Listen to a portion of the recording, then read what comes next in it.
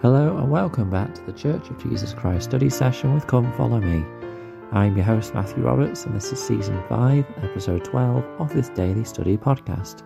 Thank you so much for joining us once again today as we continue with our study of this week's Come Follow Me materials, covering in January the 9th to January the 15th in Matthew chapter 2 and Luke chapter 2. And today we're going to have a look, we're going to finish Matthew chapter 2 today, looking at how the Lord protected the Saviour, or how the Saviour was protected through the promptings given by the angel, not just to the head of the family, Joseph, which we'll focus on, but also to the wise men. Because in verse 12, we've just finished looking at their worship and their meeting of the Saviour. Then in verse 12 it says, "And being warned of God in a dream that they should not return to Herod, they departed into their own country another way."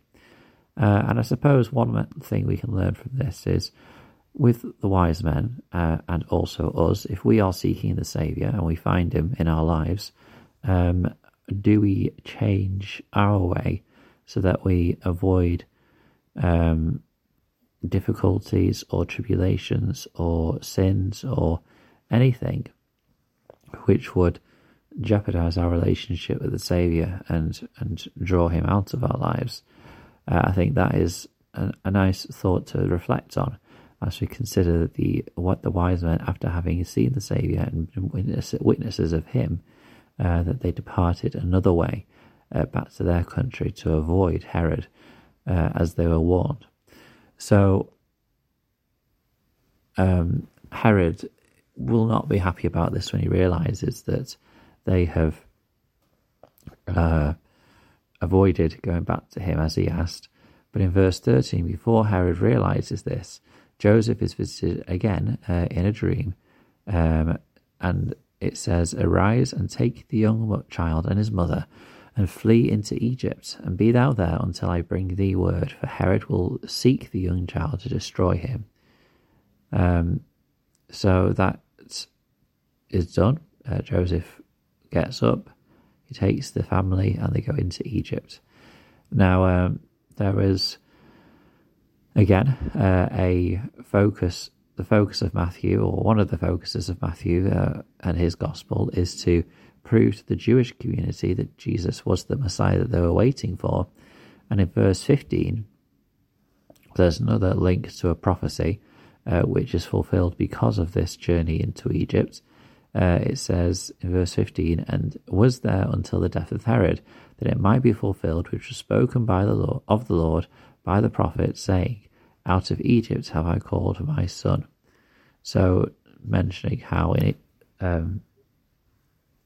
the Saviour, the Messiah, would come to his land from Egypt. It doesn't say he'd be born there, but he would be there and then be called back or called from Egypt, which is what's happening here. Also, let's mention the fact that Mary and Joseph, as we've referred to already in taking the 2 turtle doves as a sacrifice, were not a wealthy family. So how have they managed to then travel from where they were in Bethlehem to Egypt and survive? Well, there must have been some amount of money or some support that they had, and of course there was 3 very expensive gifts that they had just been given, which are not mentioned later in the narrative as with Jesus growing up or going into adulthood. And so there must, well, I say they must.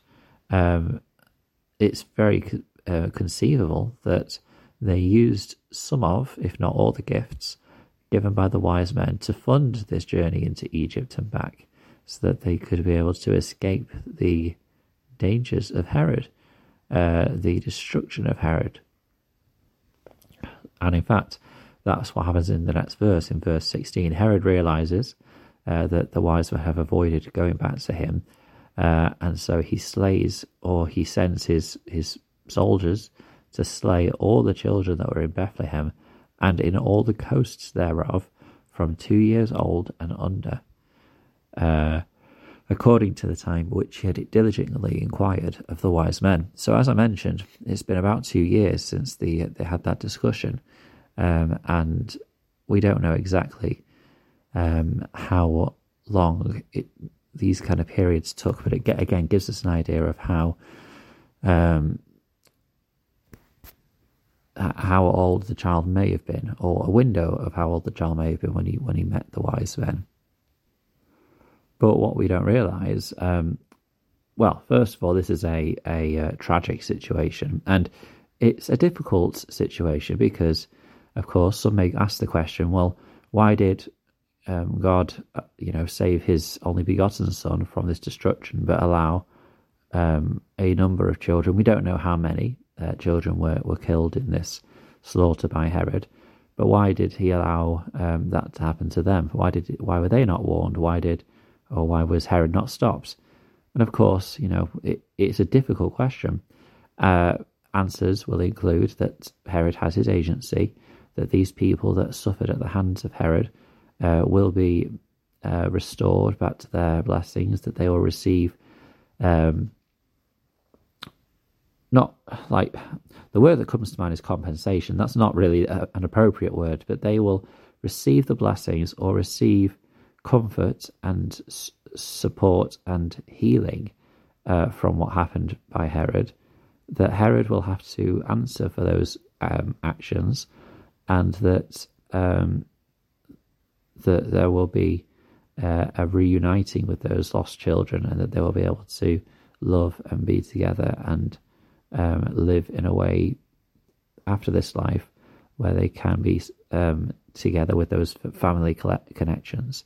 So yeah, it's always a tricky thing when things like this happen, but there are reasons for that. And again, in this case, it's the agency of one wicked man, which will be paid back because of, ironically, the atonement of the Saviour, which Herod was so insistently trying to get rid of.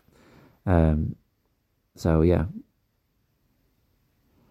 And with all of this actually also fulfills another prophecy.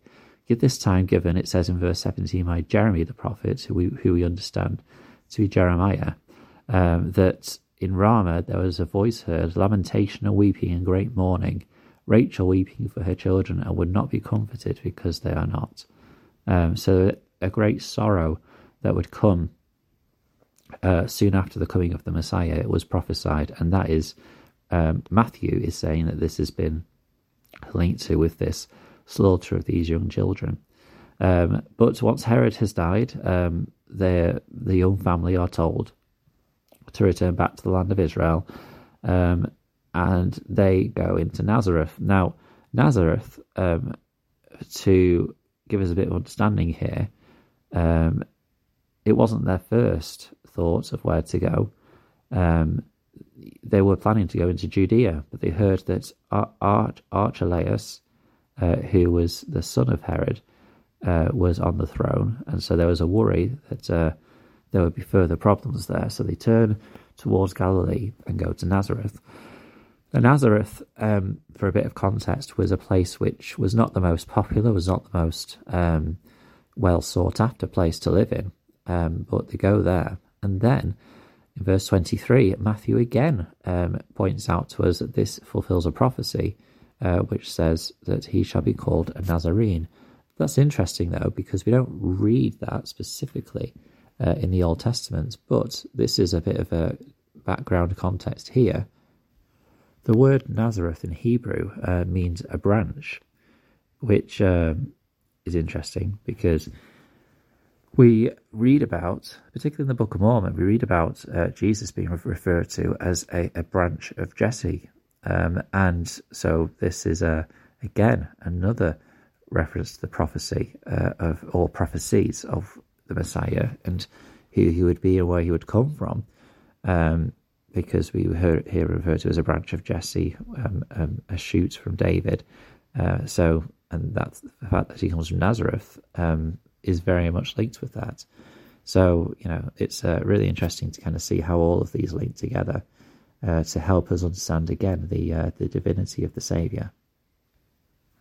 So that leaves us for our study today. Please join us tomorrow as we conclude the Luke chapter 2 as well, to help us to understands the growing up of the Saviour and a couple of experiences that we have there to study. Thank you so much for listening, and until we meet again.